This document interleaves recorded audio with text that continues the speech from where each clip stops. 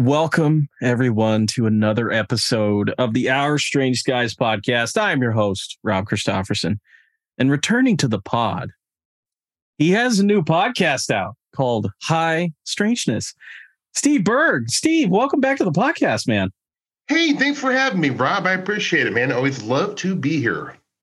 Yeah, dude. I just want to say off the bat here, I find you to be one of the most wonderful and refreshing people to be in this field of not only just podcasting, but people who are out there doing the research, doing the work.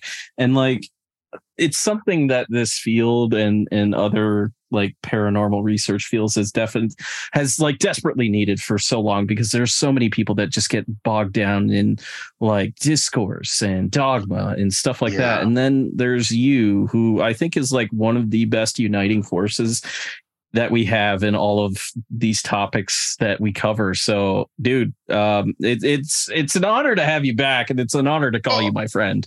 Wow, I'm floored right now, dude. Like, seriously, I mean, obviously, I think I've told you I feel the exact same about you.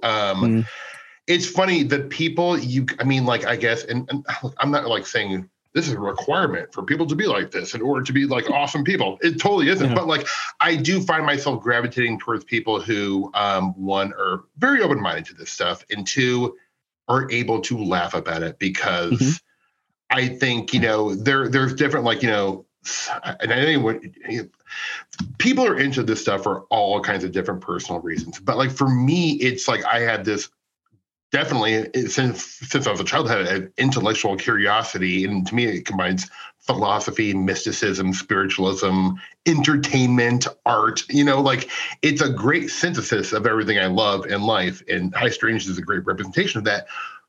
But people like you, I feel like, your podcast has done a lot to, like, I think, help people grow themselves and their interest in this stuff. So, thank you, sir. Yeah, dude. So one name that I have for you that I bring up with people from time to time is I just call you the Nebraska guy, because you're the Nebraska guy. Dude, please. So as the guy that has kind of become that investigator of all that weirdness that goes on in Nebraska, like you to me are like one of the foremost people doing that. What does it mean to you to be that type of person in your state? It's cool. I feel like it's kind of weird, because when I first moved back here, like, I've always been interested in Nebraska, like weirdness for sure. But I lived in, LA longer than I've lived in Nebraska, so it is kind of, I feel like, since I returned home, though, I definitely have been like made a concerted effort to get involved and to understand the history and just like the small towns. And it's actually gotten me so geeky just about Nebraska weird history in general, like about how towns were started by like a Welsh cult, like in the late 1800s, and they spoke Welsh and wouldn't let women drink coffee, but this kind of stuff informs how folklore, mythology, and even high strangeness is experienced to me. And I think, from reading so much John Keel and Valet and, Greg Little and people like that, they really kind of like teach you that in order to dig deep into this stuff, you can't just look at the phenomenon itself, but you have to really understand the people around it. So, it's been fun to take Eastern Nebraska as my little microcosm and really just try to go all in on it, and I've found some wonderful stuff. So to me, it means a lot. Like, it's funny, a lot of the older guard who like is in MUFON here, there's still a pretty strong MUFON presence here. I talked to a lot of them, and they want nothing to do with me, to be honest. Like, it's pretty funny. Like, I took like 5 old MUFON, like these like older gentlemen, probably older than 70s, out to a Chinese buffet. That's where they wanted to go. And they just sat there and were just slamming lo mein and did not want to talk about like So I was like, so, the crop circle they found in, 1987. And they're like, yeah. I'm like, okay. Like they were and also just my questions when I was veering into more of the weirder wooey stuff, they were not very receptive to that. So that's been interesting. I don't hate them for it though. It's like, that's their deal. That's their trip. Right on. Yeah, for sure. Like, I get that some people get stuck in their ways and, they don't want to break out of those boxes. And like, no, I get it. MUFON doesn't want anything to do with me. And I've done my fair share of MUFON slandering. I mean, I was right. I played my part for like a few months and that's cool. Like the day that I got access to their CMS was the day that we stepped down. Yeah. Yeah, I mean, look, I wanted to be an investigator for them when I was like a teenager in high school. And I remember talking to somebody about it and they're like, this is not for like a teenager to do. And I was like, really? Why? Like I saved up enough lawn mowing money. I had a car. I could go drive out and investigate. But they were like, right away, it left me with a bad taste in my mouth. I was like, oh, they were just like, you can't do this. And I was like, oh, okay. Then I won't. Fine. You hurt my feelings. That's completely ridiculous to me because like I was sometimes like my ego gets the better of me and I re-listen to old episodes that I did, and I did that today. And I was listening to the Gulf Breeze episodes that I did with my I friends. love those. Yeah, I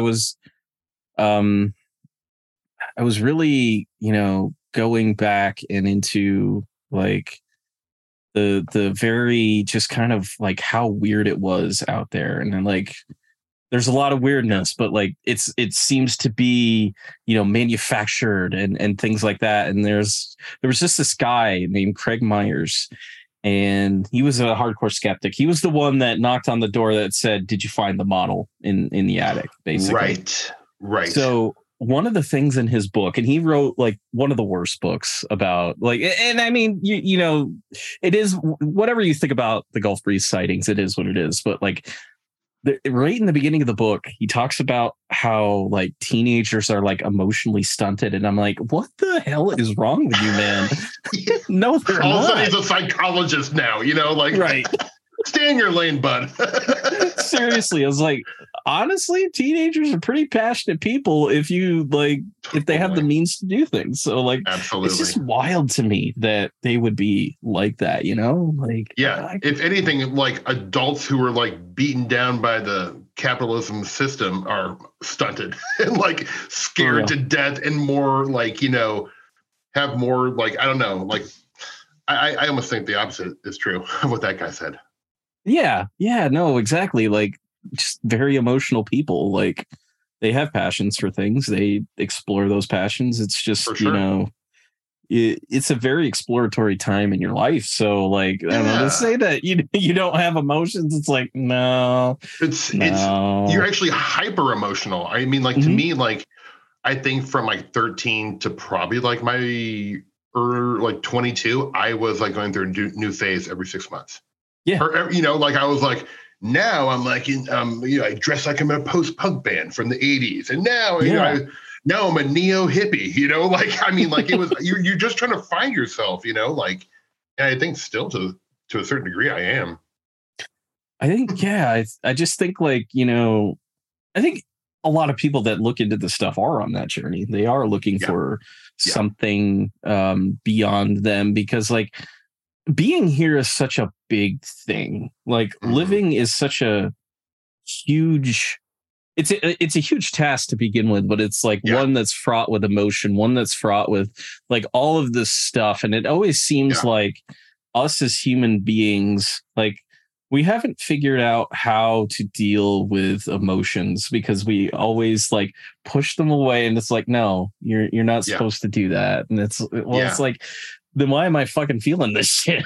Yeah. No, I hear you, man. Well, and like life is just complicated enough to where if you dwell on any emotion too long, it's hard to move forward. And in a Western society like ours, if you're not moving forward, you're going to lose your health care. You're going to be homeless. You know what I'm saying? Yeah. Like the system makes you churn in your life. It's designed that, I mean, like, look, I don't want to get too political, but like, it's, it bogs you down with a lot of distractions. Yeah. And it makes it tough for empathic people, man. Like, It does. tough for me, I'll tell you that much, like it is hard to be an empathic person, because like the thing about being empathic towards people is like sometimes it's just hard to remove judgment completely from the table. Like it's just like you're stuck in your head and it's like you want to tell people, well, you should be doing this, you should be doing that, and it's like no, like that's not what true empathy is. But like living in the society that we do, and just knowing how every day is a struggle for like everybody. Yeah, it really is. Like I have like it's so funny because like just like I have friends out from the entertainment business who like I watched meteoric overnight success happen. Like one day they can't pay their rent, the next week they're on a TV show that runs for 7 seasons. Yeah. And they're just, I mean, I know this is such an old adage, but like they're no more happy than they were the week before. In fact, it kind of brings upon a whole new host of stresses that they never even thought were possible or would happen to them. And like, like now they can't go to grocery stores and, without people like coming up to me. It's like, it's really interesting to see that in all circles of life and in all cultures. Like no one's life is easy. And it's like recognizing that, like sometimes when someone doesn't text me back right away, or like I send an email and is ignored for a couple of weeks, I'm better at recognizing that that person has their own life and their own challenges. So I shouldn't take it personally. That's something I've had to work on very hard, but like, I'm better at it now. Exactly. Like, yeah, that is the tough thing is like, because we live at such an on-demand society, like everything at your fingertips, like communication at your fingertips. What I'm starting to realize is like, while we need to like we thrive in with communication and like connection and stuff like that, realizing that maybe constant connection is not the greatest thing. Yeah, I mean, God, I totally agree because there is like an addictive quality to it, but what I will say, I guess, just personally speaking, that my like Fortiana has been, I mean, like I'm not religious about it or fanatical about it, but like I did not grow up with any kind of like religion or spiritualism in my life, and this stuff has always been there for me.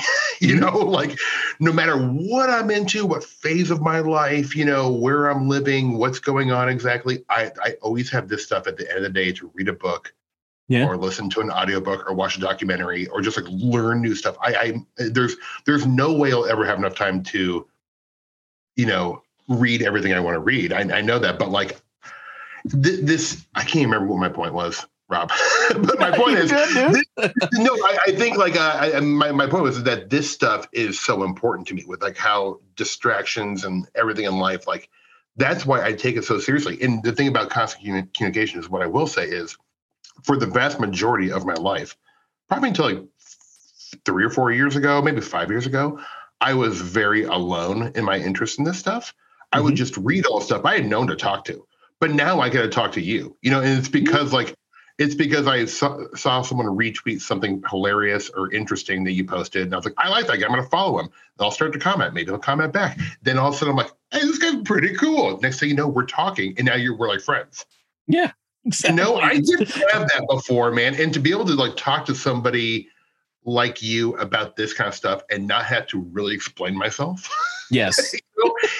It really feels, it's like a very important thing to me. Like really it is. It's made me so happy. And like, I am very grateful to have like people who are friends in this world who care deeply about it like I do. So yeah, with an open mind and no agenda, I think that's why like I kind of feel sorry for people who are sort of like just in that kind of UFO disclosure reality tunnel. Cause like, right on. I mean, if that's interesting to you, like I'm not judging, but like, it doesn't seem like the most pleasant place to be. No. No. And I just always kind of want to say to people, I'm like, well, there is a side to all this stuff that you find very interesting, that is very pleasant and thought-provoking and philosophical, and you'll meet some of the smartest people you'll ever meet in your life, like I don't know. Like, I feel like some of the smartest, most interesting people I've met in the entire world have been from this kind of scene in the 40 high strangeness scene. So I am truly grateful for that. So while I hear you, constant communication and Twitter and all that stuff is equally awful, but the beautiful side of it is really beautiful to me. It is. It is. And like, I think one of the greatest things about like this phenomenon in general, if you want to call it like something that is all encompassing, that can guide you in certain areas, it can lead you to people that like enter your life. Like it has led to like some of the greatest friendships that I've ever had in my life. And I am hella fortunate for that. And like, these, for as much as this is about documenting a type of or different types of phenomenon, it's also just like a branch of philosophy if you really think about it. If you get deep into it and think about like, you know, in this day and age, and like, you know, we talk about like not getting too political, but I don't care. This is my show. And if people don't want to listen, they don't have to. It's inextricably linked no matter what. So you can't get away from it. Exactly. And it's like, you see the rhetoric online and you see people talking about like, promoting like, you know, anti-LGBTQ plus stuff and anti-trans stuff. And it's like, you so desperately want aliens to be real, but you can't accept that people in this world are different from you. Like, come on. I mean, I also just can't, even just like, if you like really think about what they're saying, I cannot, I mean, to me, like I'm a person, like, look, I don't like chaos, but I like novelty. Like I do not like, I can't imagine wanting to live in a world where everyone's the same as you. Yeah. You all like the same things. You're spiritually all alive. Like, how? So what are you going to learn about? I guess we're just like, well, case closed. We're done learning. We're all the same thing. Like, I mean, like, what a horror world. That's like my version of hell is what these like, you know, neo-Nazi people want. And like, it's the most vile, disgusting thing to not be open to letting people be what they want to be. I can't imagine like infringing your belief system onto someone's life because you feel like they're living it wrong. Especially, I mean, if they're not hurting somebody, like if someone's like murdering people, obviously we have to, you know, like if someone's hurting people, I feel like we need to stop them, obviously, you know, but you know what I'm saying? Like, I just like, I mean, like I would never inflict my belief system, which I really don't have one, on somebody who's not interested in it, you know, like, you know. It's just, it's so odd. And I feel sorry for them. Obviously they weren't hugged enough as a kid or something, but you know. Like there's definitely, you know, I think one of the most interesting things is like, you know, and going through relationships and friendships with people is like, and going through, you know, coming through this type of phenomenon, it has actually made me want to educate myself more on like what it means to be a human being and stuff, because for as much as this phenomenon is about something that is exterior to us, it tells us so much about ourselves. And I think and there's one quote that I want to bring up, and I found this the other day, and this is like an interesting source for me for a quote, because like it's just so like the guy who says it is like, well, we'll get to him in a second, but the quote, whether UFOs are or not extraterrestrial is really only a part of the picture. In the final analysis, the process of studying this phenomenon and the people involved with it, of assessing claims and the counterclaims, and of dealing with the question of how we as Earthlings will react to the discovery of a race of extraterrestrial visitors and how they will react to us.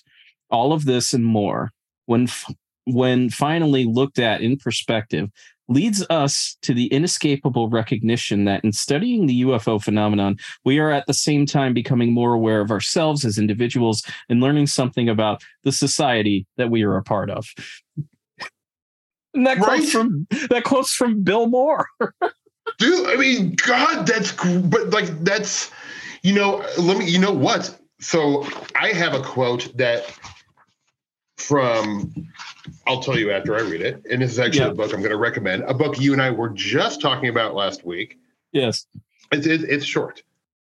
And just as every baby is fully grown, adult in embryo, So he's also a complete human being in embryo. But this is the interesting thing, because you see, no human being on Earth has ever become a complete human being. We all stop growing before we reach that stage. Colin Wilson. Opening of Alien Dawn, brother. Yes. Such a good book. Which I love, like, opening a book like that, because he's basically saying, like, this book is definitely not going to be for everybody. Yeah. Like, if you feel like you've stopped growing in you've reached final growth in your adult embryo, buddy, this book isn't for you.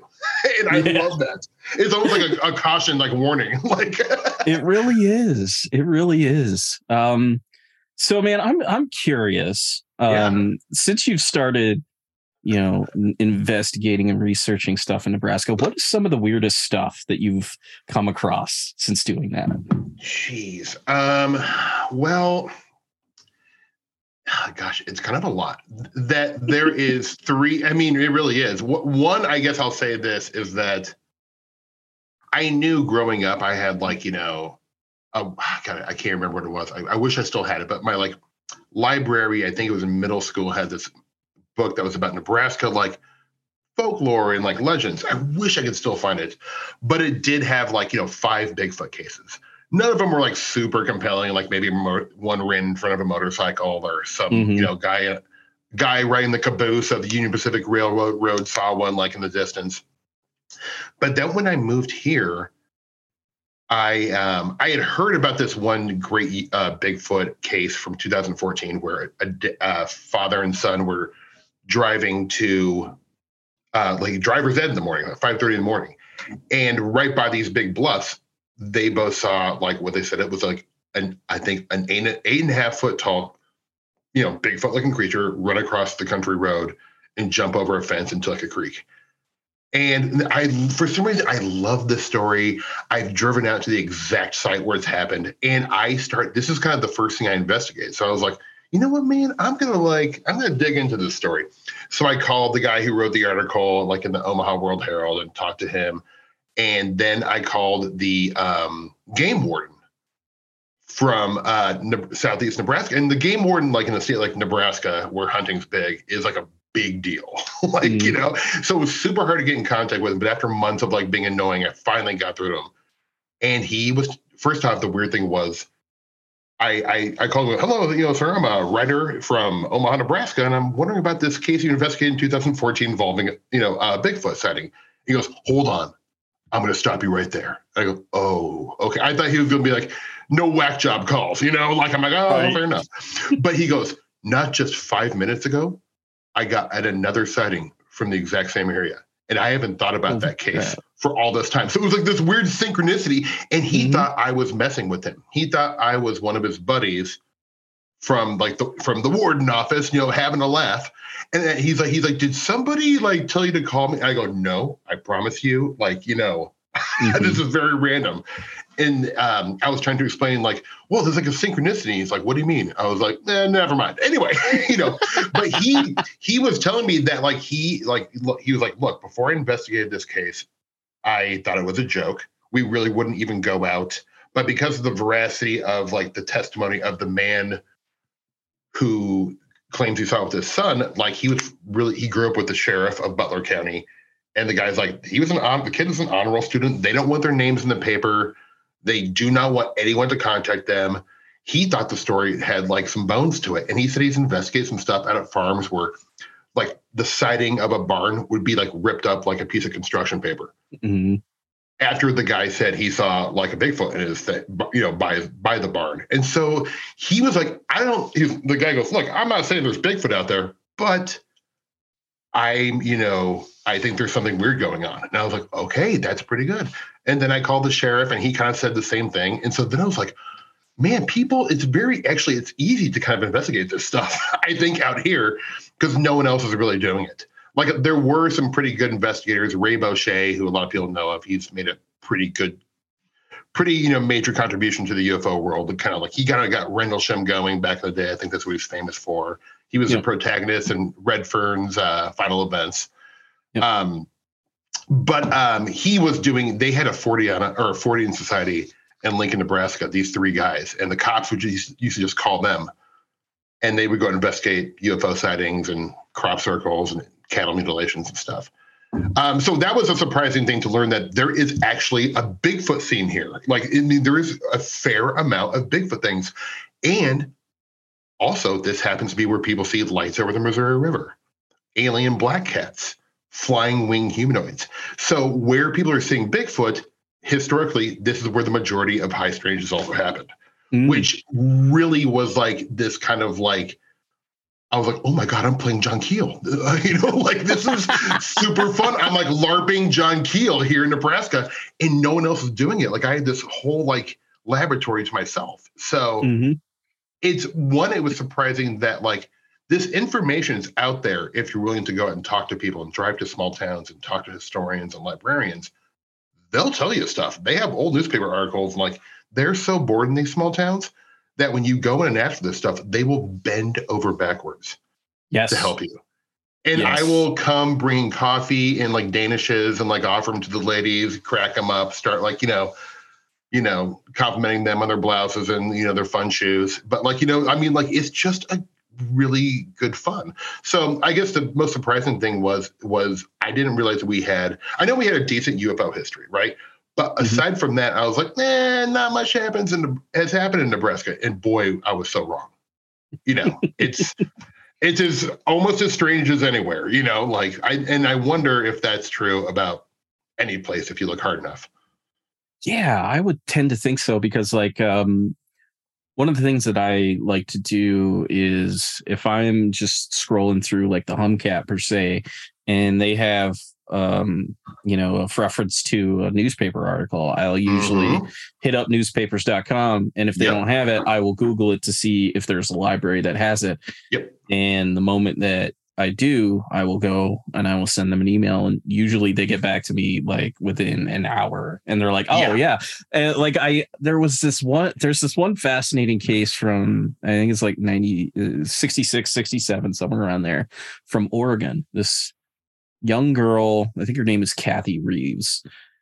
She saw what she claimed to be like walking tree stumps, like just running in like, I think it was on her property or across the road or something like that. So I'm like, okay, I'm hella intrigued by this. So I tracked down the newspaper articles. I tracked down the library where they're being kept, and they're like, oh, well, I found there was a follow-up article, so I got that for you too. And like, they're just so helpful to like pass this stuff along.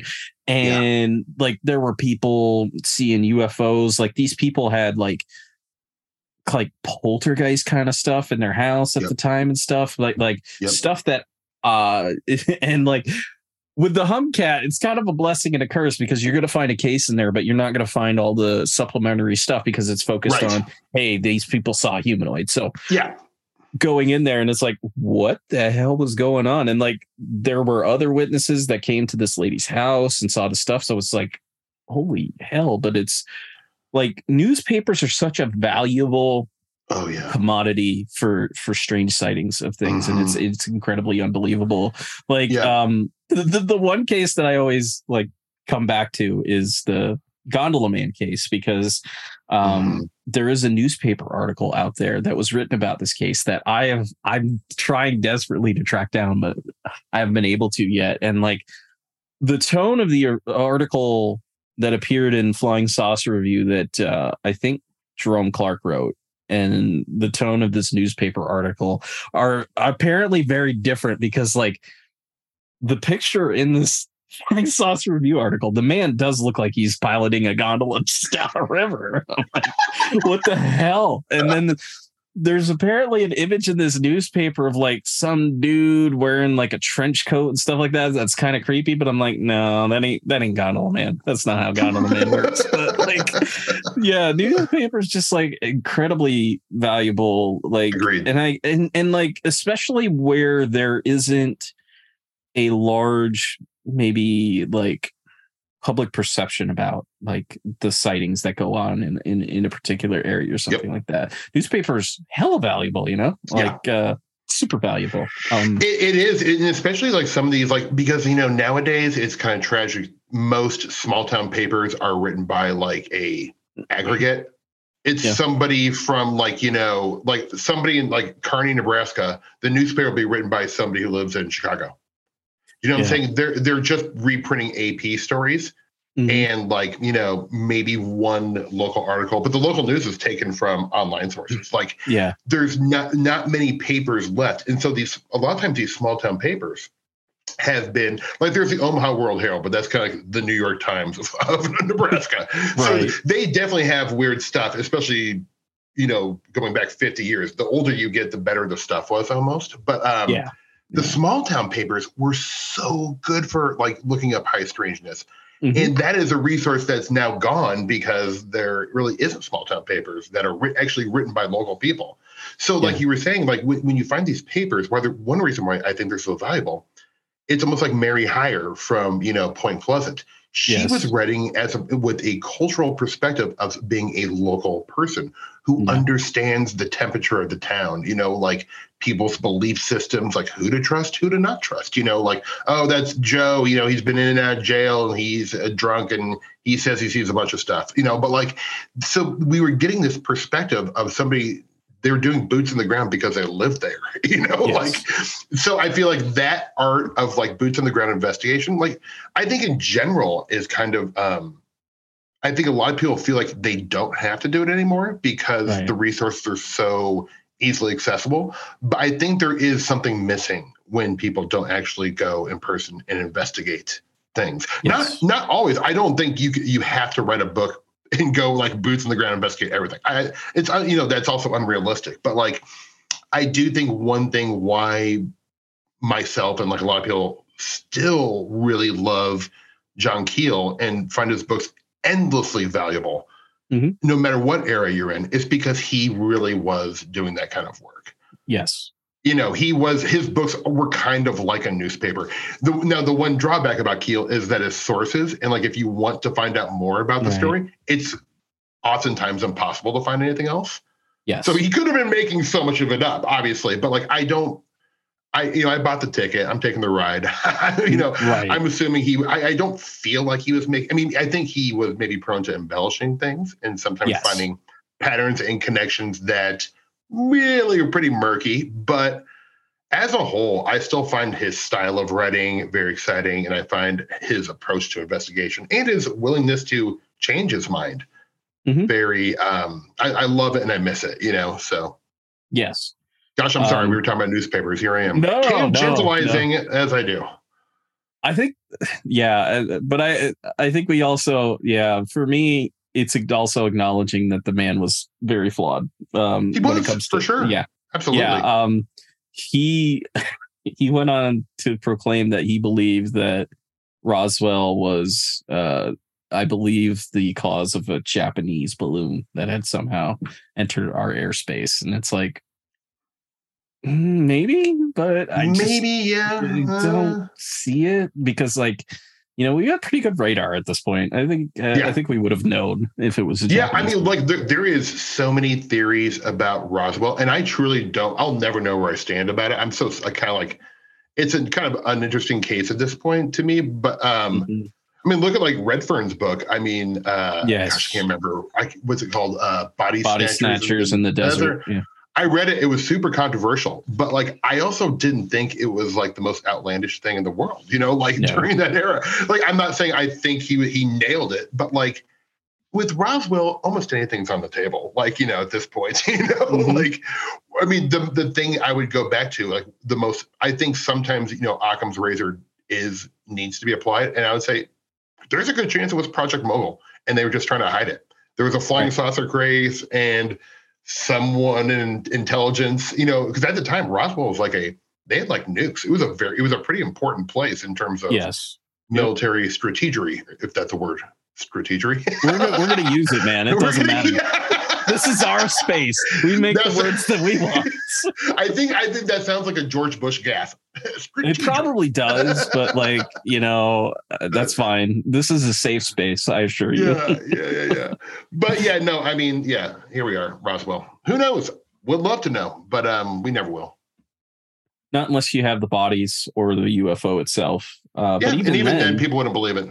Yeah, no, What can be like, believed anymore? You know, like exactly. And it's kind of like with Bob Lazar, because like when you realize and you read one of the books that I'll recommend here in a bit, but like Los Alamos was like connected with so freaking much, and so many conspiracies actually came out of that place. So yeah. to think that, it's another conspiracy is not that far off.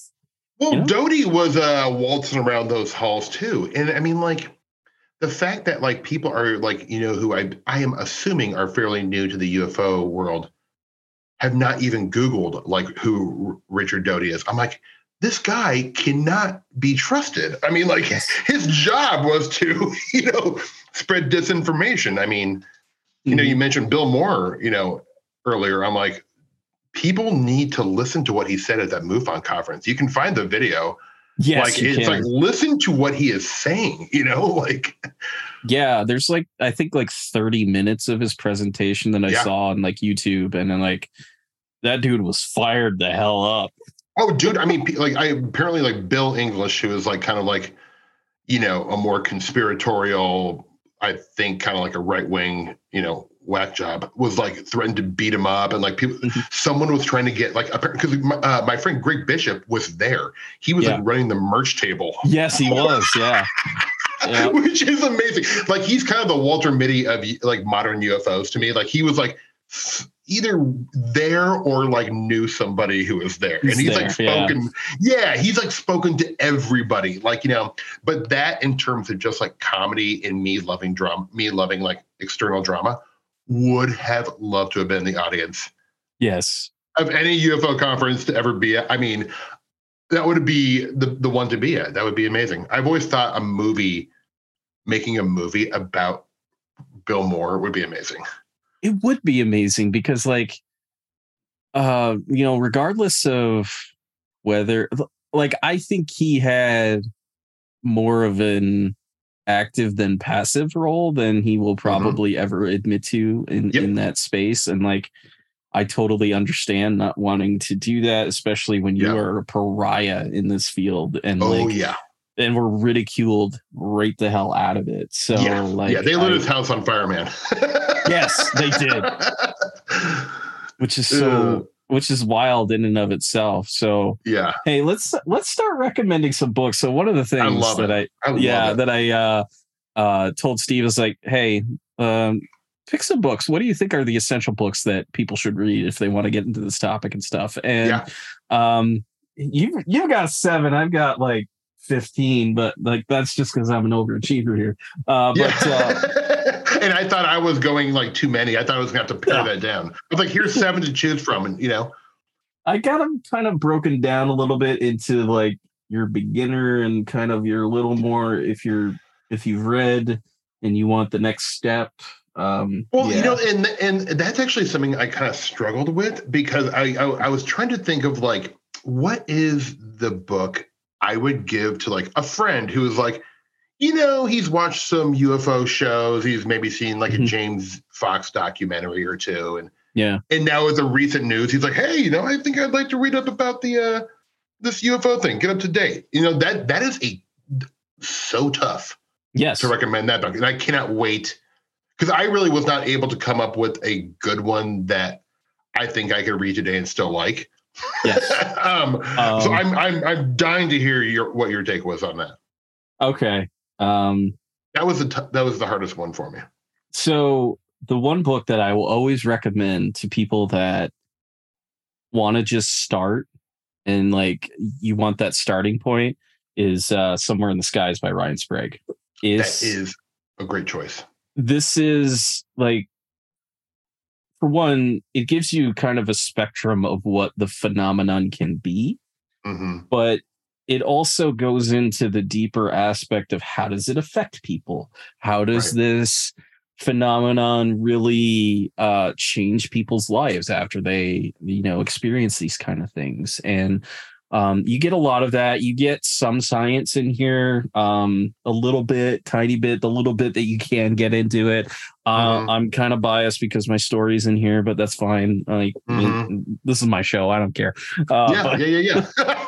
But like it really is a good primer on like if you really don't know where to start, this is the book that I always recommend to people. And I have not read that book, but I absolutely need to.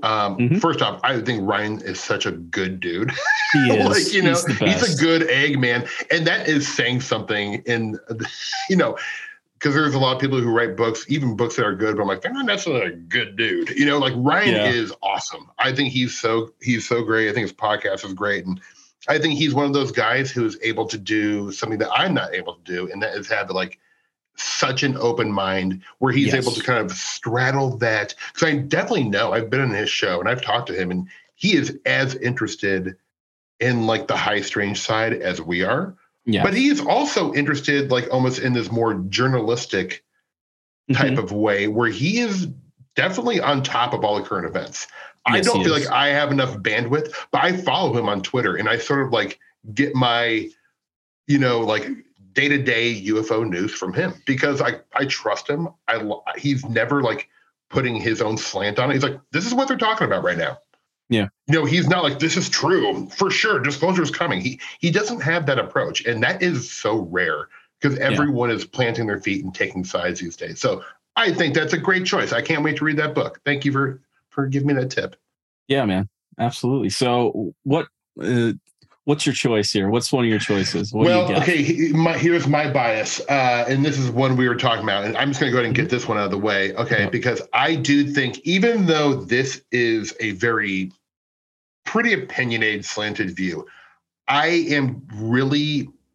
have a hard time. I think I didn't so much as a kid, but at this age and where I am, I can't really recommend a book that doesn't have a lot of the other phenomenon. It's basically more Fortean books with like a UFO focus, but Fortean, all that plays into the part. And I would say Alien Dawn by Colin Wilson. Yes. Because it does go through a lot of the classic cases, like in the players in it. Like there's a whole chapter about like Valet and Hynek. But he does talk about a lot about the psychic component. What happens to experiencers after they have a UFO encounter with the poltergeist stuff, with seeing like little, so to me, and I think because Colin Wilson really I think UFOs were at the bottom of his list of what he was interested in terms of the occult and paranormal. Like, I don't think he was like a huge UFO buff. So it was kind of him writing from, I think he had to do a lot of research for this. Yes, he did. And he even talks about this in his book. He's like, I didn't know a lot of this stuff. I didn't know a ton of the players. I think he knew of them, but he really had to do his homework for this one. So it's almost like one of his better researched books. I think personally. Now, I mean, I think if you're like an old UFO buff and you've read all Valet and Keel's books and stuff, like you may not find a whole lot of use for this book. Yeah. But I do think it's a pretty good one for newbies with an open mind. Yes, absolutely. It gives you a great sampling of like what the topic in cases and like a little bit of everything. And I think that's what makes it great. And an honorable mention in that kind of sphere of like new to the topic, I would say this book, I haven't read it for so long, but Timothy Good's book, Above Top Secret, really gave a pretty good, and it's not just about like the government conspiracy aspect. Yeah. It's kind of about almost the history of UFOs up until when the book was written, which I think was like mid-late 80s. But to me as a kid, that I found that book wildly educational. Yeah, absolutely. It is.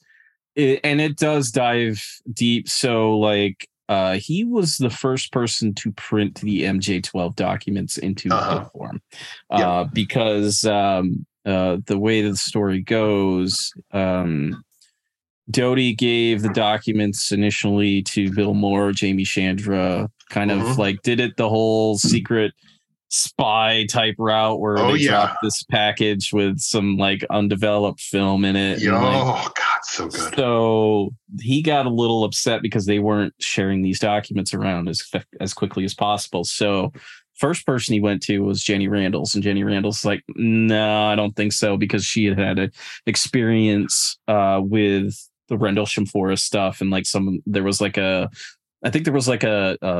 fake document that came out while she was investigating that case, and she's probably written more about Rendlesham than I think anybody has. Yeah. She's written like 3 or 4 books on it. But she's then, great. yeah, she is fantastic. And when Doty realized, well, she's not going to do it, went to Timothy Good, and then Timothy Good put them into above top secret. And then the FBI was like, oh, we got to look into this. And like, one of the best things is like, if you go on to the FBI's website, there is a page about the MJ12 documents, and there's a bunch of pictures with the word bogus written all over them. Yeah. So good. That's so great. That's so good. Hey, before we move on to that, do you have any idea? I have like always wondered because Jamie Chandra, like when Bill Moore disappeared, he basically disappeared too. Yeah. And I know he was like, like when people say he was a Hollywood producer, I think he produced like a couple softcore porn movies. Pretty much. But like, what happened with him? Is he still alive? Like, do you have any idea? Like, I even asked Greg Bishop, he's like, I have no idea. He's like, I heard he was living in Southern California, but like, he's like, I for a while was trying to track him down too because I wanted to interview him, and nothing.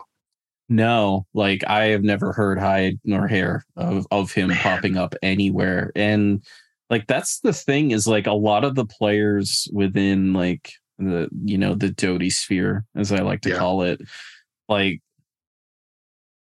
it and it's like there's a lot of people that you really wonder if they were real people, if they weren't real people. One of those people that I think about a lot is Myrna Hansen. Was she a real person? Yeah. Because like Benowitz is already, crazy on that stuff. I'm getting to the point where I trust Leo Sprinkle less and less. And that's mostly just because like he was fired from his job. In the late 80s or something like that. But like he had what you find a lot of the time when it comes to abduction researchers, and like I don't want to totally slander the man, rest in peace, dude, but like everybody who does hypnosis sessions like this has an agenda.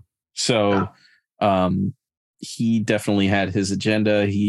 And I'm not saying like the people with an agenda don't care about the patients that are coming into their door, but at the same time, I don't think they're totally looking out for their best interests if they're worried about their UFO narratives. But that's just me. So one of the books that I'll recommend as a good history, and I forgot to grab it, but is The Close Encounters Man by Mark O'Connell, of the story about J. Allen Hynek. And I think what's great is like, not only is it the story of J. Allen Hynek, it's this great kind of condensed version of like the first like 40 years of ufology, kind of just like condensed into one book, and like really well done, and like really hits the high spots, because not only are you getting like J. Allen Hynek's life, you're also getting like kind of the major touch points in ufology every single time. So that's also a great condensed book for that, and it's one that I have to read that book. I'm glad that I'm writing that down right now, right below Sprague's book, because I've been meaning to for a while, because I'm so fascinated with Hynek for sure.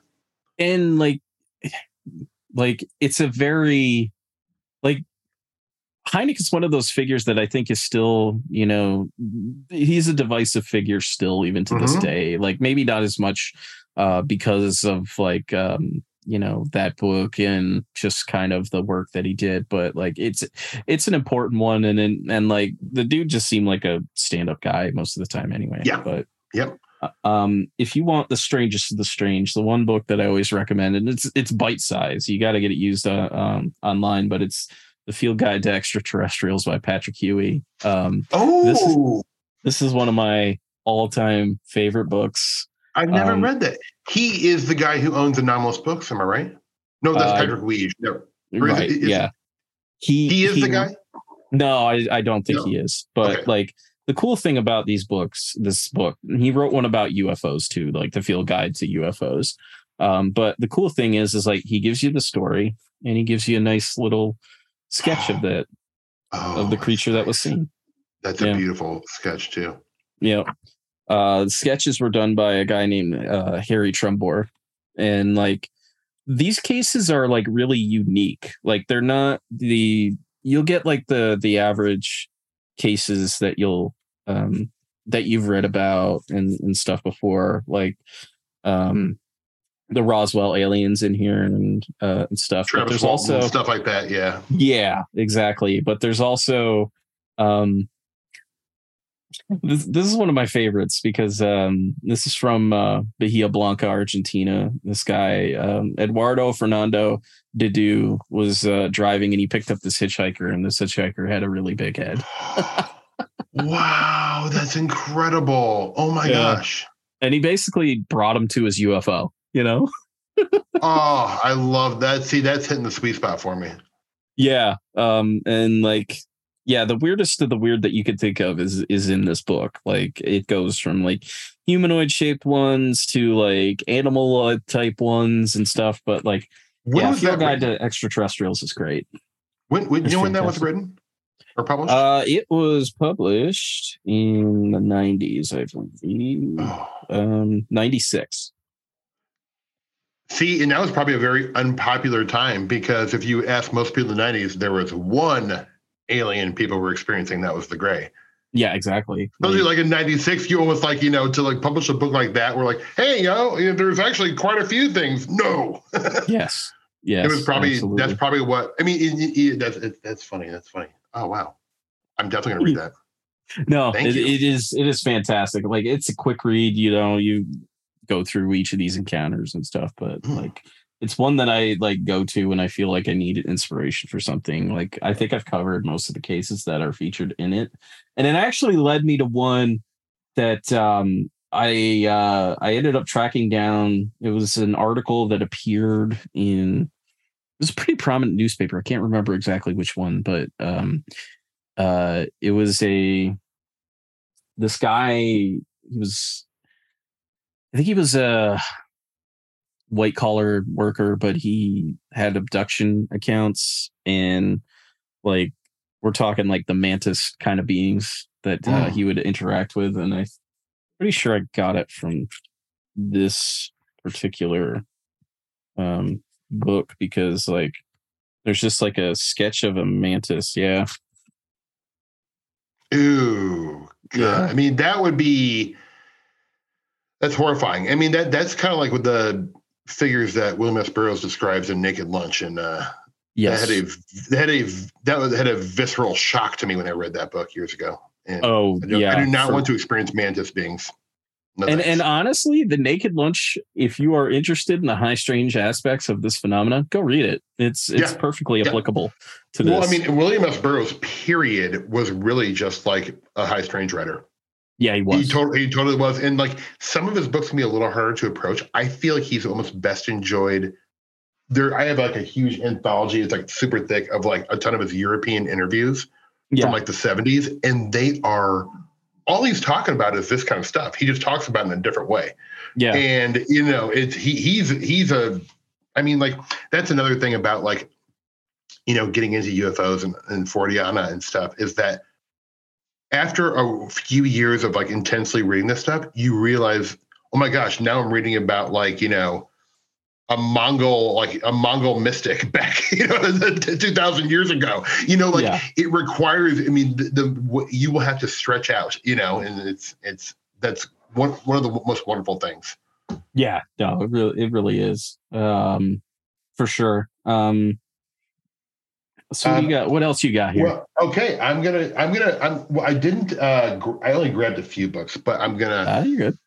I'm going to recommend a new book that I read last year, I think, and it was probably my favorite new book I've read in a handful of years, and that is Origin of the Gods by Greg Little and Colin Andrews. Mm-hmm. And somehow this book came out and just like it did not make a splash at all, but it is really, really, really, really good.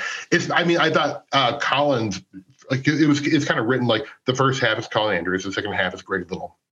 Colin Andrews' half is really great, but Greg Little's half, to me, is groundbreaking. And he's kind of like, the focus of it is kind of like there is this plasma energy, like this raw form of like energy that is just what the phenomenon in general is. And it will manifest itself in a multitude of ways throughout history, throughout culture, depending on what your belief system is. It's almost like, it definitely falls back heavily on like Jungian ideas of us swimming in a sea of archetypes and sort of having, input on how the thing manifests. But I do think it is, the writing style is great. Greg Little, I think, is such an underappreciated person in the field in general. But that book, I really found a super fun read. It's actually an audiobook too.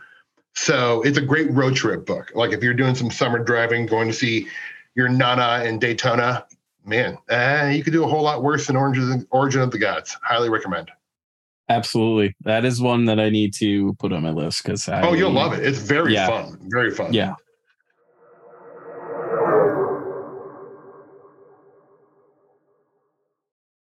If you're reading about this phenomenon, you're bound to run into synchronicities. It's just going to happen to you. Mm-hmm. It's going to happen to you. And I think learning about synchronicities is great. It's something that you need to do. I think the best book for that is Synchronicity, Science, Myth, and the Trickster by Alan Combs and Mark Holland. This, for a couple of dudes that are, professors, one's an English professor, one's a psychology professor. It's a very approachable book on, like it goes through Jungian archetypes and Schrodinger's cat and things like that. Yeah. And it really, it makes it very approachable for anybody because like most people are going to tell you to go read, The Trickster and the Paranormal by George P. Hansen. And like, as great as that book is, it is not for everybody. It isn't. And, like if you do read it, follow George's advice and actually skip around in the book because it makes it that much easier to read when you do it because, read the things that you're interested in the most and then go to the things that are, least interesting to you and it'll be a better read for you. But this book, and it's one that he recommends himself is, it's just very approachable. It's also not long. It's only 184 pages. So, oh my God, I could not be more interested in a book. Okay, sorry, Rob's holding it up for me right now. Science, Myth, and the Trickster. Okay. Yep. I'm so excited. But it dives into, what the trickster is, what synchronicities are, and like, it doesn't hammer you over the head with it because like there are some people that will hammer you over the head and like synchronicities, they're a blessing and a curse, and they are a giant pain in the ass. They just are because like unraveling them, I don't think we're meant to unravel them. I think they're just there. They're kind of like guideposts, signposts when we need them. And then other times they're trying to tell us things that we're maybe not going to get at the time when we experience them. But like down the road, when hindsight becomes a little easier to make, mention of, you'll come to those and you'll come to those meanings and they'll be like, oh, it's like one of those like realization gotcha moments, which are great. And speaking of like books that are not specifically UFO related, but that everybody should read anyway because of the type of people that get involved in this field. When Prophecy Fails is an important fucking book for people to read. It's by Leon Festinger, Henry Riken, and Stanley Schachter. And this came out in the 50s. This is a book about basically a UFO cult that predicts the end of the world, but it doesn't come to be, which is the typical thing. But like it's basically a psychological, sociological study of that and like prophecies that fail miserably. So like it's an important adjacent book that I think is like essential for anybody on this journey. to get into this subject for sure. Whoa. Well, I'm going to go ahead and I'll move this one up and talk about right now because I think that would pair very nicely like a fine wine. It's Messengers of Deception by Jacques Vallée. Oh, it's on my list too. Yeah. I mean, that book, like, it's not like a book I would give to somebody right away because I think they'll be like, I never want to read about UFOs ever again. But I think it's like one of those great, maybe year 3. You've got some good books. You've got a fairly good knowledge base under your, like right now, like it's the kind of book I would like to drop from the sky out of an airplane to all the people who are obsessed with UFO disclosure. Yes. Yeah. And just say, watch it. There is a fanaticism about this topic that is very dangerous, and I think that book, while all of Vallée, I really do. I am kind of a Vallée dork, but, I do think that book is wildly unique and so important and will continue to be important for as long as UFOs are being talked about.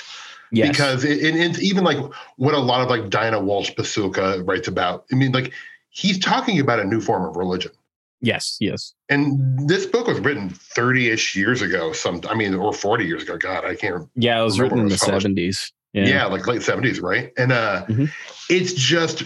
And it also touches upon synchronicities, and all that stuff. It's a very good book. It's almost kind of like he's not talking about cases as much as he usually does in his books, but it's kind of his more journey into the world of UFO fanaticism. And I found it like it was I read it at the perfect time where I was maybe, because there are times, especially when I was younger, not so much anymore, where I found myself becoming almost a fanatic of a certain idea of what UFOs are, Yeah. And this book was great for me to read when I read it. I think it was probably over a decade ago, but I was like, okay, yeah.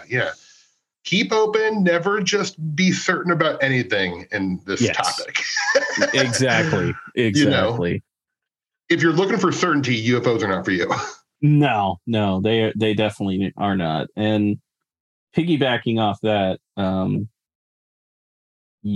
think this is essential reading for anybody. Like even in regular life, Saucer Spooks and Kooks by Adam Go Rightly. God bless that book.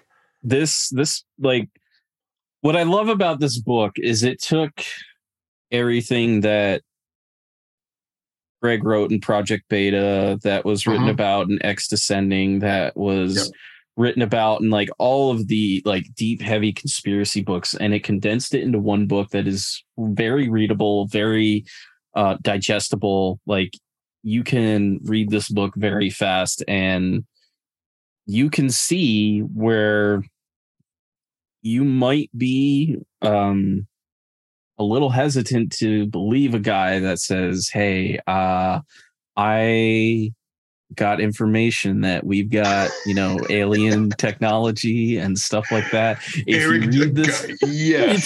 this, you will find that is the case. Like, this is nothing new. Like, this is the same old shit. Yeah, I would totally. In fact, that was not on my list, but I'm upset it wasn't because I read that book in one sitting. First off, I love Adam Go Rightly, and if you've heard him on a podcast before, first off, it sounds like his voice, and I just hear him reading it in my head, and so I couldn't put the book down, and I was just like, it's so fun to spend an afternoon with Adam, and but that book he's such a good researcher. He really is. And he has like, I don't know, like he's a very special guy. He wrote a book about the conspiracy world called Happy Trails to High Weirdness. Yes. And it is an essential book. It is so good. And it's hilarious. I mean, he talks about Jordan Maxwell, the kind of Freemason conspiracy theorist, like before he was doing his lecture was selling like Costco rotisserie chickens for gas money. Yes. And that type of stuff. And in the book, it has a picture of one of the rotisserie chickens. And it's that kind of like comedic look because he's so funny. And Saucer Spooks and Kooks is genuinely laugh out loud in certain parts to me. It is. It is. He's one of those guys who synthesizes kind of like everything I love about these topics, where it's like super well researched, totally informative, a lot of stuff I've never heard before, and he is like able to laugh at the absurdity of the situation. Yes, he is. So if that tone is interesting to you, that book, you're right. That is such an A+. He hit it out of the park. That great rec. Yeah, and I think what's great about it, and I'm not shortchanging anybody, else who's written about, like Paul Benowitz or anything like that. Yeah. He goes beyond it to show how those like myths that came out through Benowitz and stuff kind of kept going and is still perpetuating even to this day. Like he talks about the Dulce papers and Tom Costello and gets Phil into Schneider. Phil Schneider and like NIDS and stuff like that. He goes beyond it. So I think that's what's really great about that book. It's to a lot of people, I think they would read that book and it would disrupt the way they think about UFOs so much that they may not like it. Yes. It is one of those books that's going to be like, it's going to make you question the things that you've like, heard for a long time. But it's an important read. It's sometimes you have to confront yourself with these ugly truths. Yes. Yeah, so. You absolutely do. And I think like, I think a great companion book to that is Mirage Men. Totally. Because it also kind of like goes all over the place with things and like, and does a good job. And I mean, if you watch the documentary, you get a lot of what was conveyed in the book too. So, the book I thought was that it was I thought that was I remember when I read Mirage Man, I'm like, oh, what a great companion piece to Project Beta. And then, I think Saucer, Spoofs, and Kooks kind of like took both those books and then just stretched it out even wider. Yeah. So those three, that's a great trilogy. Those are three books I would highly recommend on an bookshelf. So. Oh, absolutely. Absolutely. Okay. Well, I will go with Patrick Harpur's The Demonic Reality. Yes, absolutely. This is a book I for some reason didn't read for a long time and then did a few years ago, and it blew me away. Mm-hmm. He kind of takes the old idea of daemons, which is kind of like, I mean, it's very heavily Jungian influenced, and he sort of, it's kind of what it's it's not a pure UFO book. Again, like a lot of the books I'm recommending blend a lot of high strangeness together to explain UFOs or to use comparison to ufology, but it is such a good book, and it really goes through history and current day, how we experience, how the cultural lens influences what we experience. It even kind of hints around with a new idea people have been talking about lately. I think Joshua Cutchin has been talking about it, where he talks about how we as humans worship technology. Yes. And worship things that are slightly ahead of us because they almost look godlike or magic-like or just advanced. And even today, I mean, we worship technology. And UFOs are such a great representation of a technological god.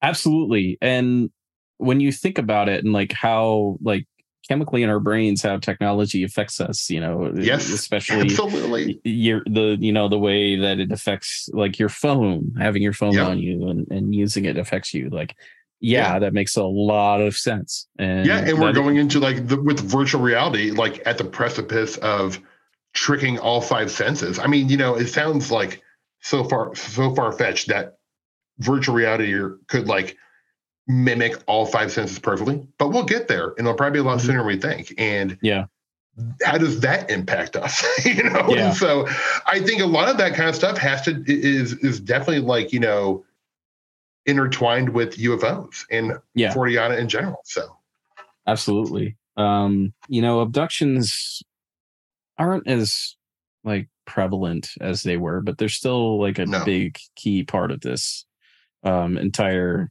topic. And the go-to that I'll always send people to is John Mack's Abduction, just because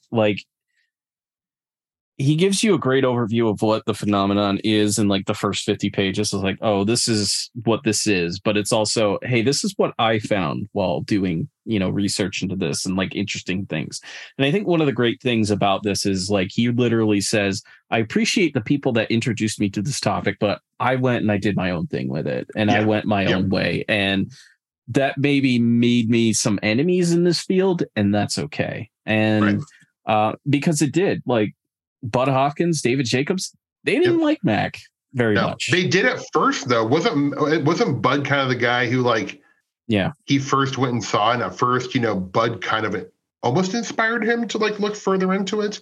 But then once he did saw the flaws in their research, like, these guys are definitely not doing it right. And they look, I love artists and stuff like that. I am one myself, but I shouldn't be hypnotizing people. Exactly. You know what I'm saying? Exactly. Like, I definitely shouldn't. If I ever ask to hypnotize you to retrieve your UFO account, just say no. Just don't do it. Don't do it. Don't do it. We're not in the business of this. No. I would absolutely agree with you. I actually read that book when it came out. God, I was pretty young, and it scared the living daylights out of me. Mm-hmm. Like, it really messed me up as a kid. It's a troubling book, but like, it's actually also kind of a fun read. I would like to reread that. That's and that looked like a first printing you were holding, because I had that same dust jacket. Yep. Yeah. I had that exact same one. Yeah. It's definitely a good one. And even his follow-up book, Passport to the Cosmos, it's good. It expands on it. It's like, because he's very consciousness based when it comes to this topic. He's not very, all about that, like, the aliens want our material because we suck at reproducing. They suck at reproducing now and shit. And I admittedly never read that one, but is that in that book, did he kind of like state that he thinks people aren't actually physically taken? Yeah, but their consciousness is like being shown imagery of being, whatever is happening. Yeah. Whatever they're experiencing. Right. Yeah. And that at the time, as far as I'm concerned, was probably pretty groundbreaking and a pretty unique way of thinking at that time. Oh, absolutely. Yeah. No, without a doubt. And it's just there weren't very many people headed in that direction. The only other person that I could really see headed in that direction at that time was Ray Fowler, because he was starting to grapple with with the realization that he himself was an experiencer, and that it's related to in one sense near-death experiences and stuff like that, which he starts to get into in I think it's Watchers. But like, he, in terms of the popular researchers in that genre of work, he was probably the only one really in the prominence that he was in, suggesting that it's related to consciousness, and like somehow the aliens can just like take you out of your body and take you wherever you want to go. And like there are some people that took that and like warped it. Like John Lear definitely had the, like the aliens had the soul sucking machine on the moon. Yes. Oh man, like, he's an example of a guy who I did not like ever like look into him for his research or what he believed, but as just like a UFO trickster. Because I think he was like, I think he's he's such a fun cowboy, weird 80s figure that like, I mean, don't take anything he says seriously, but man, he was entertaining. He was very entertaining. Like, his lectures are like, they're fucking crazy, but they're so crazy, they're amazing too. I used to follow him on like forums back like 20 years ago, and the stuff he would say was just like, I would just crack up, and it was just some of the best comedy out there. Yeah, it really was. Really freaking was. So one book that I always recommend, because like I think with the perception that people have about like aliens and stuff. Like, yeah, you go to those grays and like those like handful of races, but like I think the history of humanoids is endlessly fascinating. So one book that I always like to recommend to people, and it can be hard to get your hands on, but there are like PDF copies out there, is The Humanoids by is comprised by Charles Bowen. A lot of this stuff was material that people had it had initially appeared as like a kind of an issue of Flying Saucer Review. Is like Flying Saucer Review special issue #1. But then he eventually expanded it into like a bigger book with more stuff in it. But like it has the history of like Latin American humanoid sightings. It has the history of like the United States' humanoid sightings. It has a really great comprehensive look at the Lonnie Zamora case, the Socorro case. There's a great piece in here by Jacques Vallée.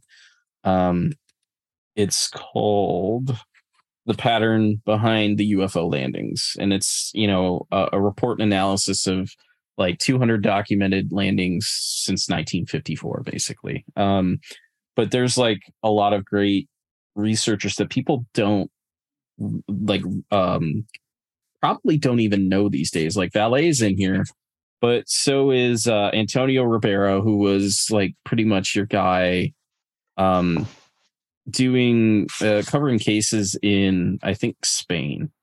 You also had in here like the Antonio Villas-Boas abduction is covered, pretty well.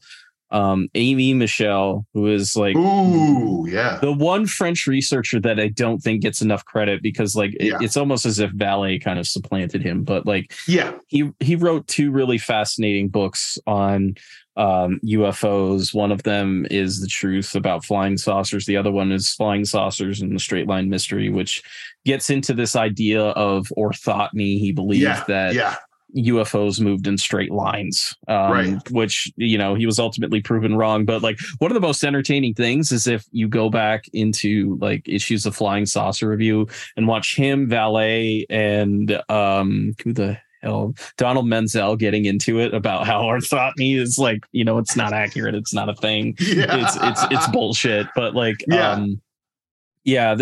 this volume is so great. And like there is a PDF available of like the actual Flying Saucer Review special issue #1. They're all out there, but like if you can get it in book form, I highly recommend it, because there is some like extra stuff in here.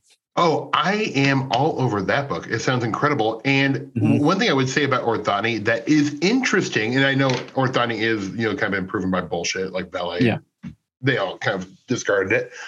But the interesting thing is like, in terms of the fairy faith and like a lot of like the folkloric mythical traditions, and like even like, like in Asia, I think I don't know where but they called ley lines dragon lines. Yes. And that's the way dragons would travel. Exactly. And read Paul Devereaux's book, who's done so much research on the Fae and like kind of like sacred geometry and plasma lights.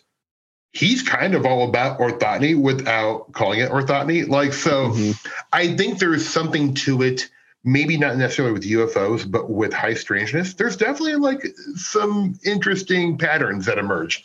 Yeah. So, I mean, like, while it's been discarded for UFOs, I think for high strangeness in general, it maybe deserves another look in terms of just an idea, Yeah, so.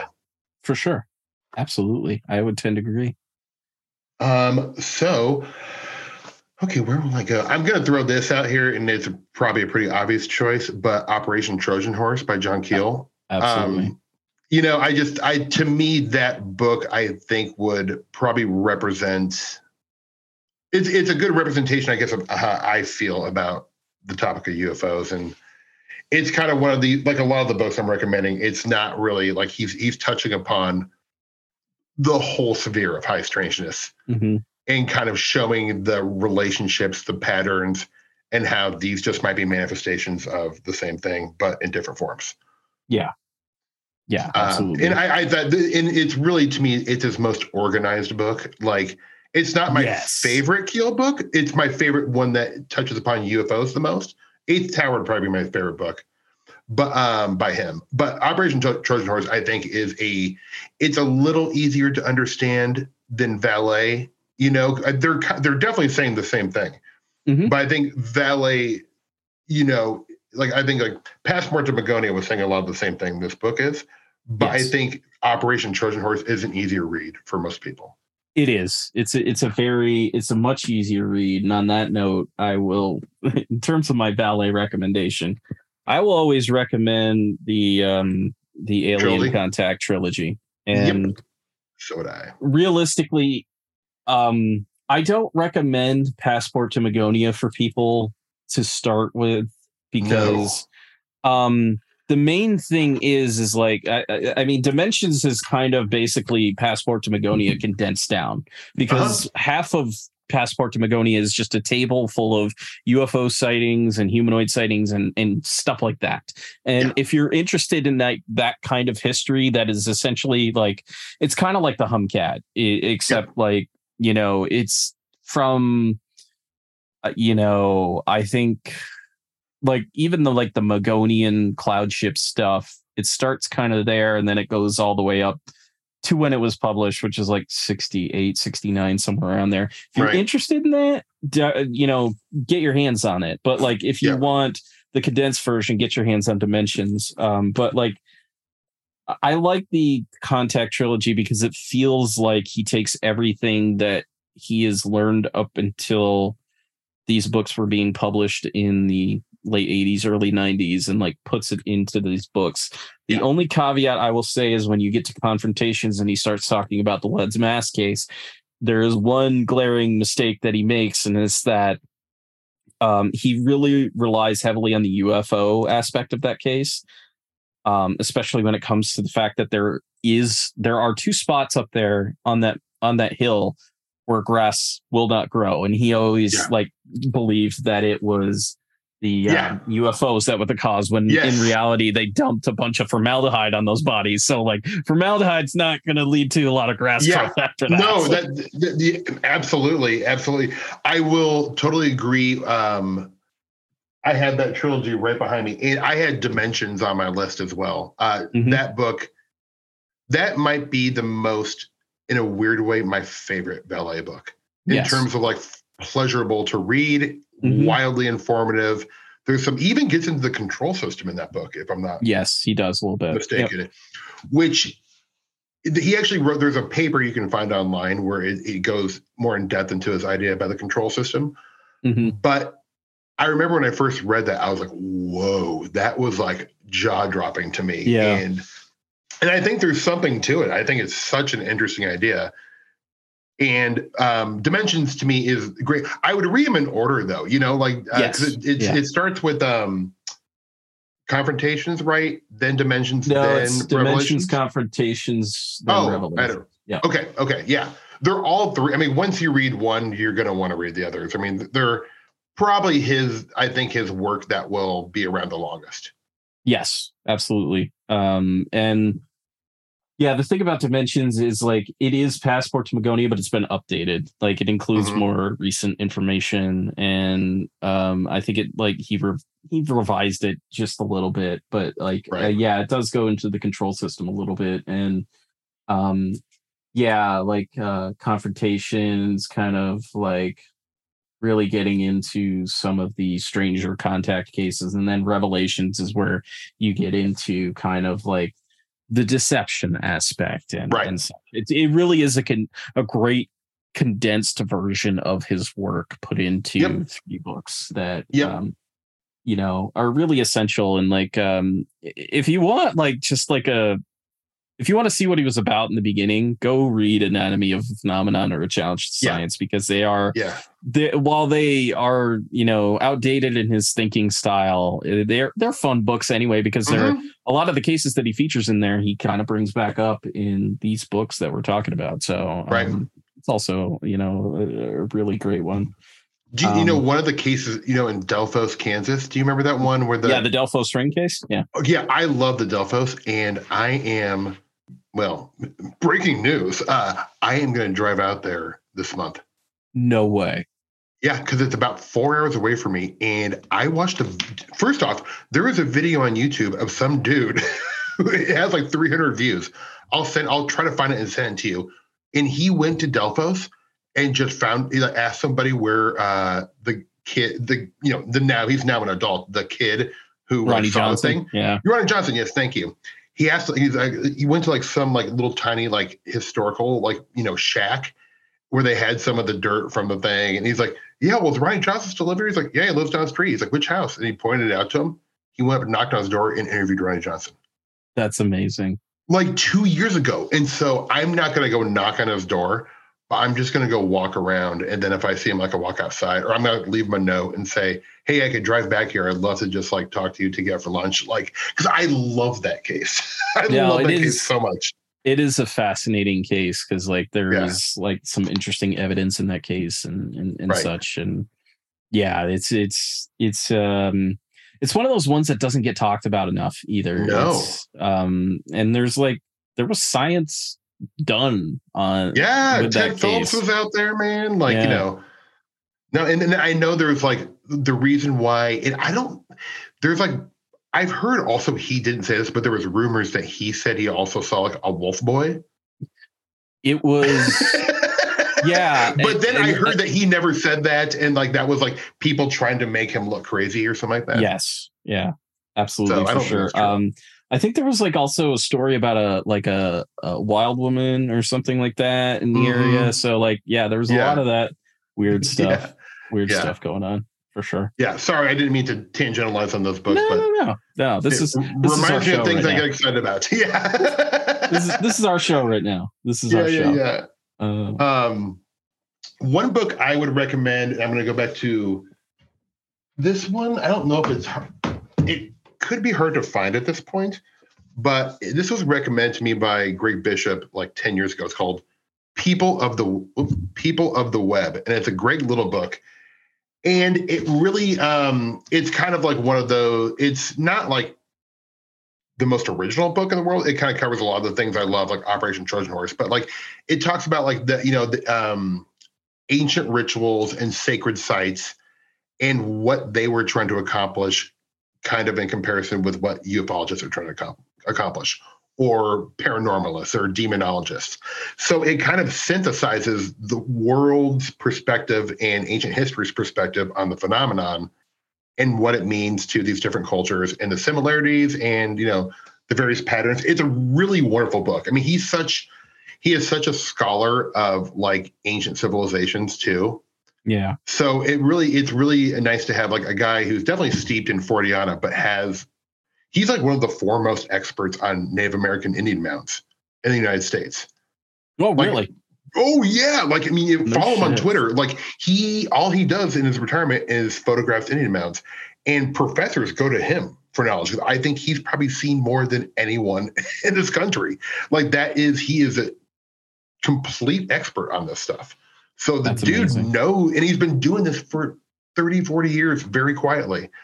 But now he's starting to really share his knowledge. And that's why I recommend Orange of the Gods, because he kind of ties some of the stuff into it. But he is a fascinating man with a really cool, unique, and studied perspective. So I would definitely recommend People of the Web if you can get your hands on it.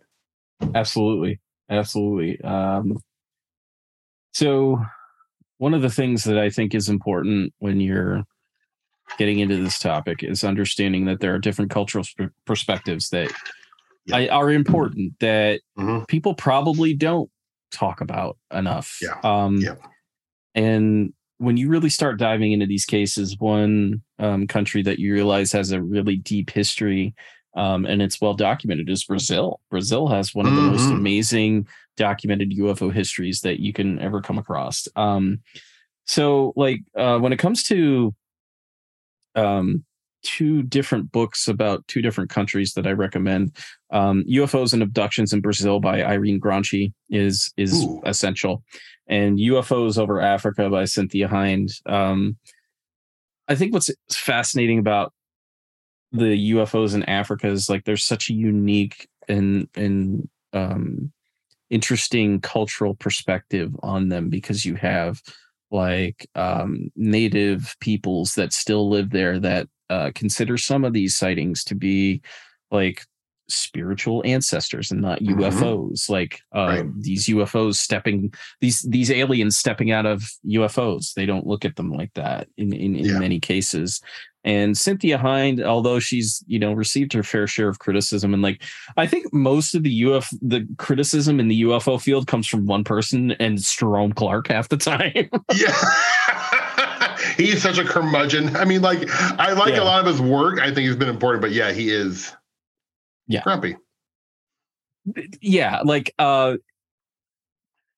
if you're really into UFOs by this point, you going through all this, get your hands on a copy of the UFO Encyclopedia. It's very handy. Like the third edition is really incredible. It's in 2 big volumes, and there's a lot of stuff in there. Like the biggest entry in that book, and it's one of the most boring cases you'll ever read about, is a case called the RB-47 case, which is this case in which the government was flying an airplane that had radar equipment on it, and there was a UFO that was following it. They got real life data in real time, basically, and it is an important case, but it's just the fact that the entry for that case in the UFO Encyclopedia is like 50 pages long. I should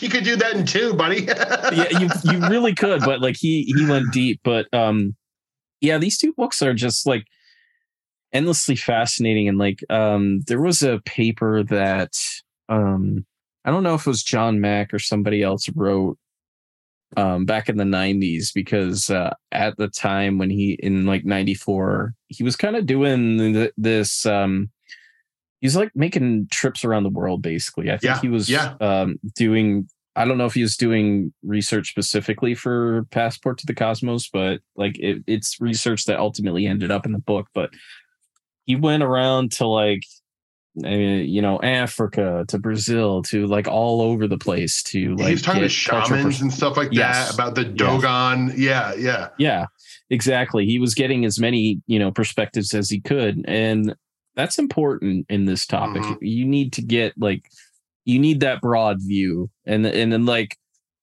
I remember when I first started this podcast, I was like, I'm only covering American stuff, god damn it. There's more than enough. Yeah, we've got I'm a UFO patriot. Yes, I am Ed Walters. Anything else is un-American. And then you realize how incredibly stupid that is after a while. You're like, well, that's going to be pretty boring to limit myself to that. Yeah. Yes. So like, do yourselves a favor if you're really interested in this topic, and explore as many other cultures. And it may not be easy to do that. I mean, even in the United States, we don't give space to marginalized communities and their experiences. We don't give them room enough, and we should embrace them more. And I realize that I'm just a dude saying that, and it's easy, sometimes that may not be as easy to put into practice, but it's something that should be done.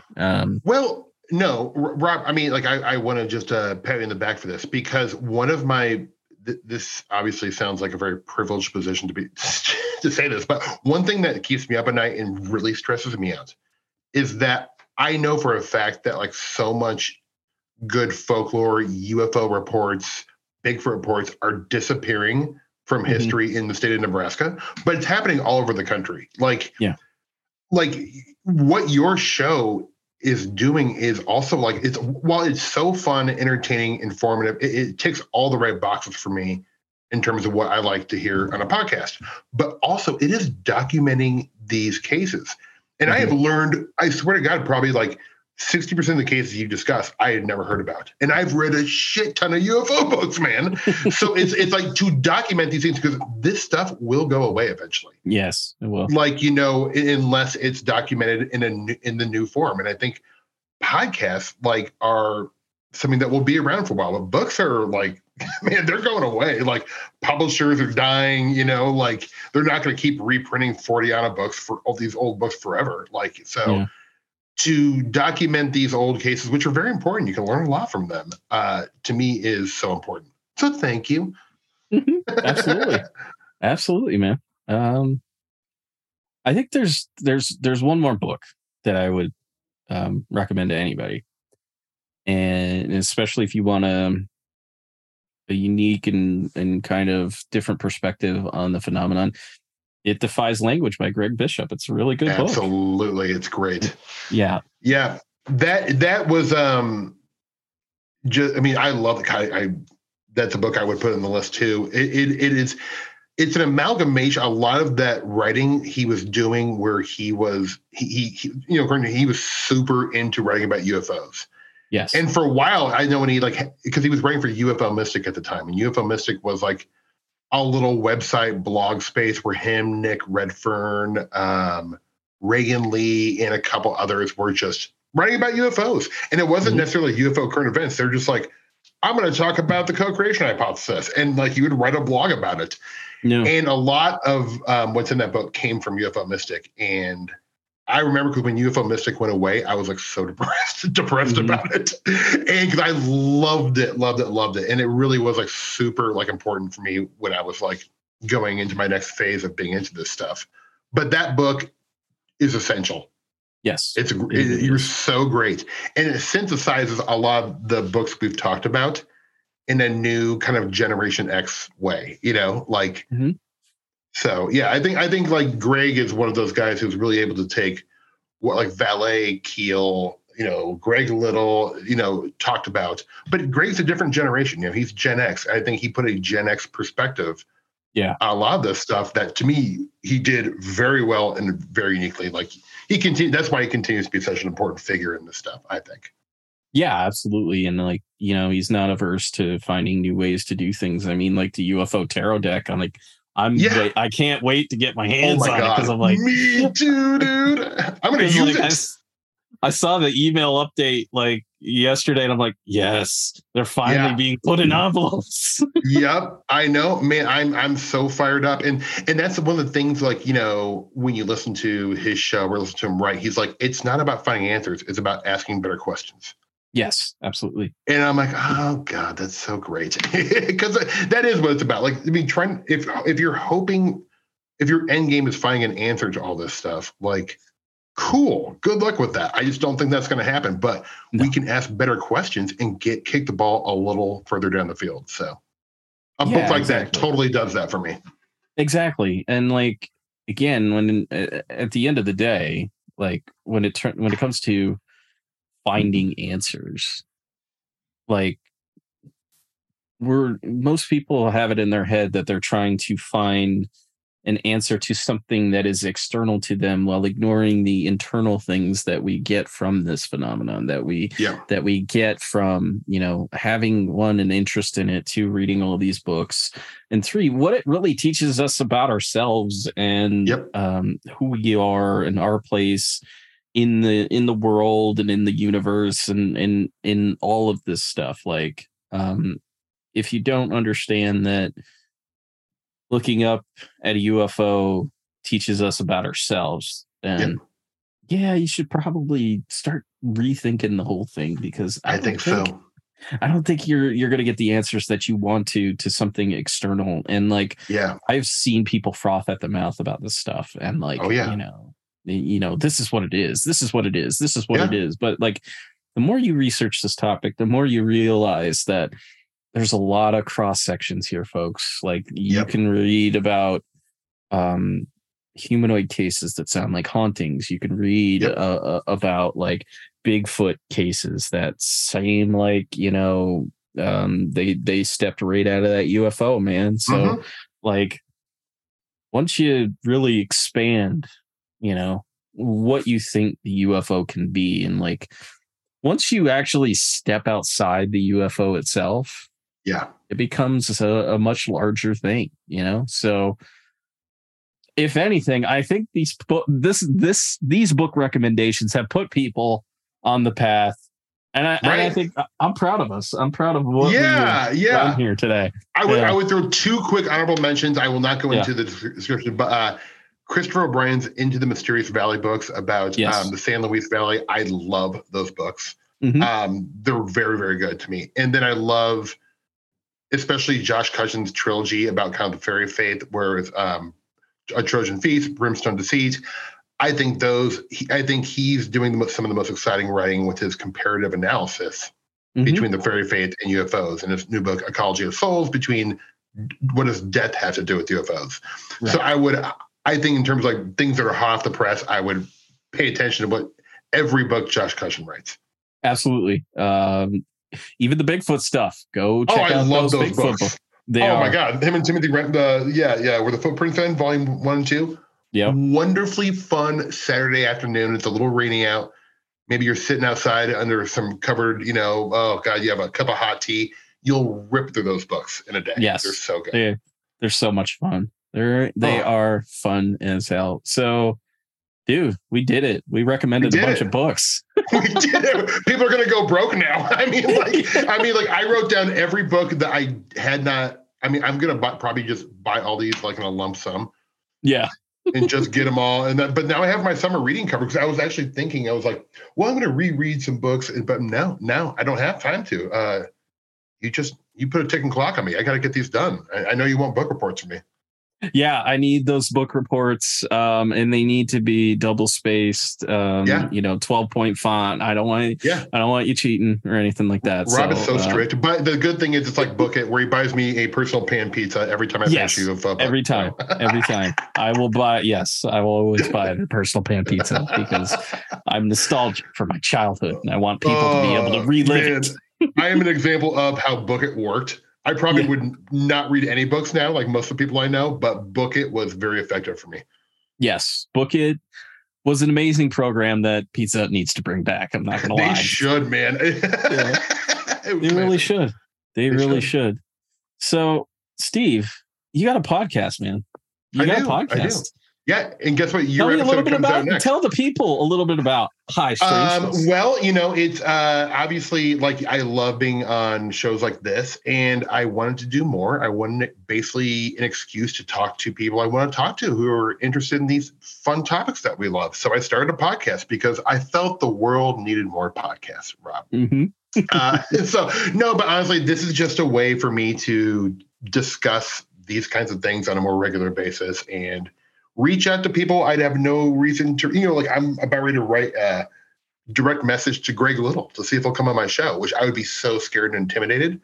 But now I have an entree to talk to these people. So I have a podcast called High Strangeness, and I'm basically just talking to people who are in the field. And I'm also doing something new where I just had a comedian friend, Charlotte Newhouse, on, who has been on Curb Your Enthusiasm, a bunch of TV shows. And she's got a mild interest in this stuff, but I basically told her about where she's from. She's from South New Jersey. So we talked about South New Jersey High Strangeness. And so I just kind of like taught her about Valiant Thor and, New Jersey Devil and stuff like that. And she's like, what? So every once in a while, I feel just to mix it up, I'll have like a actor buddy or a comedian friend on, and I'll tell them about where they're from. In terms of with a Fortean perspective.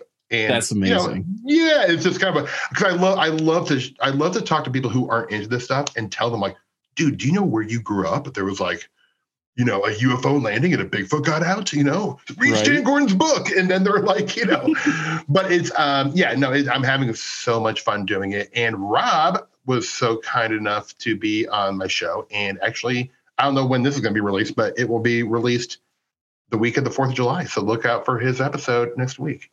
Hell yeah. It was wonderful. It was wonderful. It was super fun. No, it's super fun talking to you, dude. Because again, you're an easy person to talk to, which is great, and the conversations are always fantastic. And I've listened to every episode, and you all should go listen to every episode because they're all so fantastic. And it's a great new podcast, and you should really go listen to it. And then you should go rate and review it, like you should this show and every show, because we need validation in our lives. This is how it works. It is. And you know what? iTunes says we need validation in our lives too. It's not just us. It's like iTunes and all these podcast apps. So you should definitely go give them those 5 stars. We don't accept anything other than 5 stars. Sorry. Yes. Only the best. And I will say, what I will say is, I honestly thought with a podcast, you text somebody, you get them to your show, you hit record, boom, it's done. I am astounded by how much work it takes to just like, Yes.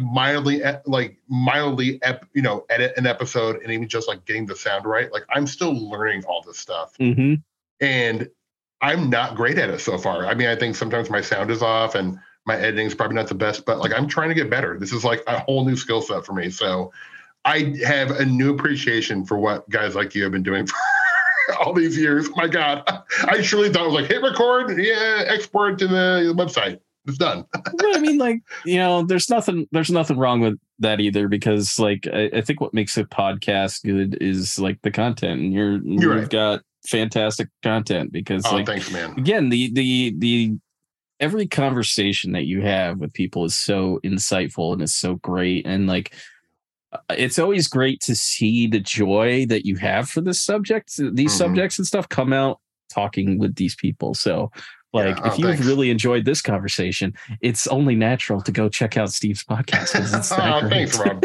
Thank you, man. I'm very humbled to hear that. Absolutely, dude. Absolutely. You all know where you can find us, OurStrangeSkies.com. That's the easiest place to find anything that I do. And what else? Special thanks to Floats. He lets us use his song UFO, and it's a great song. I love that song. It's so fantastic. In my head so much. You have no idea. Like, since I started listening to podcasts, there probably is like very few days I go without singing it in my head. It's a beautiful song. It really is. It is. And to the Canadian guy that didn't like it, goes fuck yourself.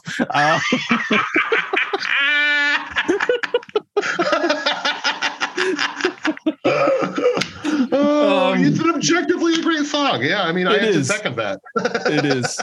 It is. Megan Lagerberg did our logo.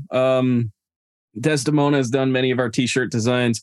Spencer Worth Davis, he's the man behind the curtain. He does all the hard work that Steve does now, because I don't want to do it anymore. So he does that.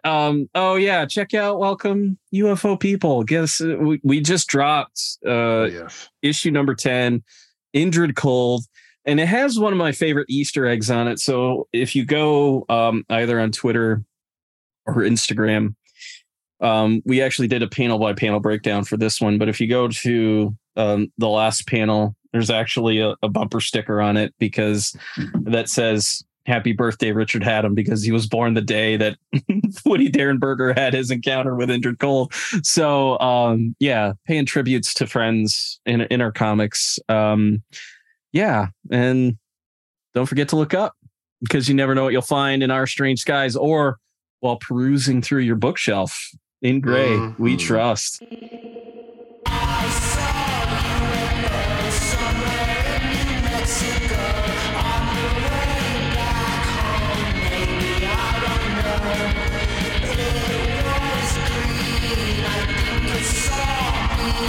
I wish you could stay, 'cause I got a lot to say.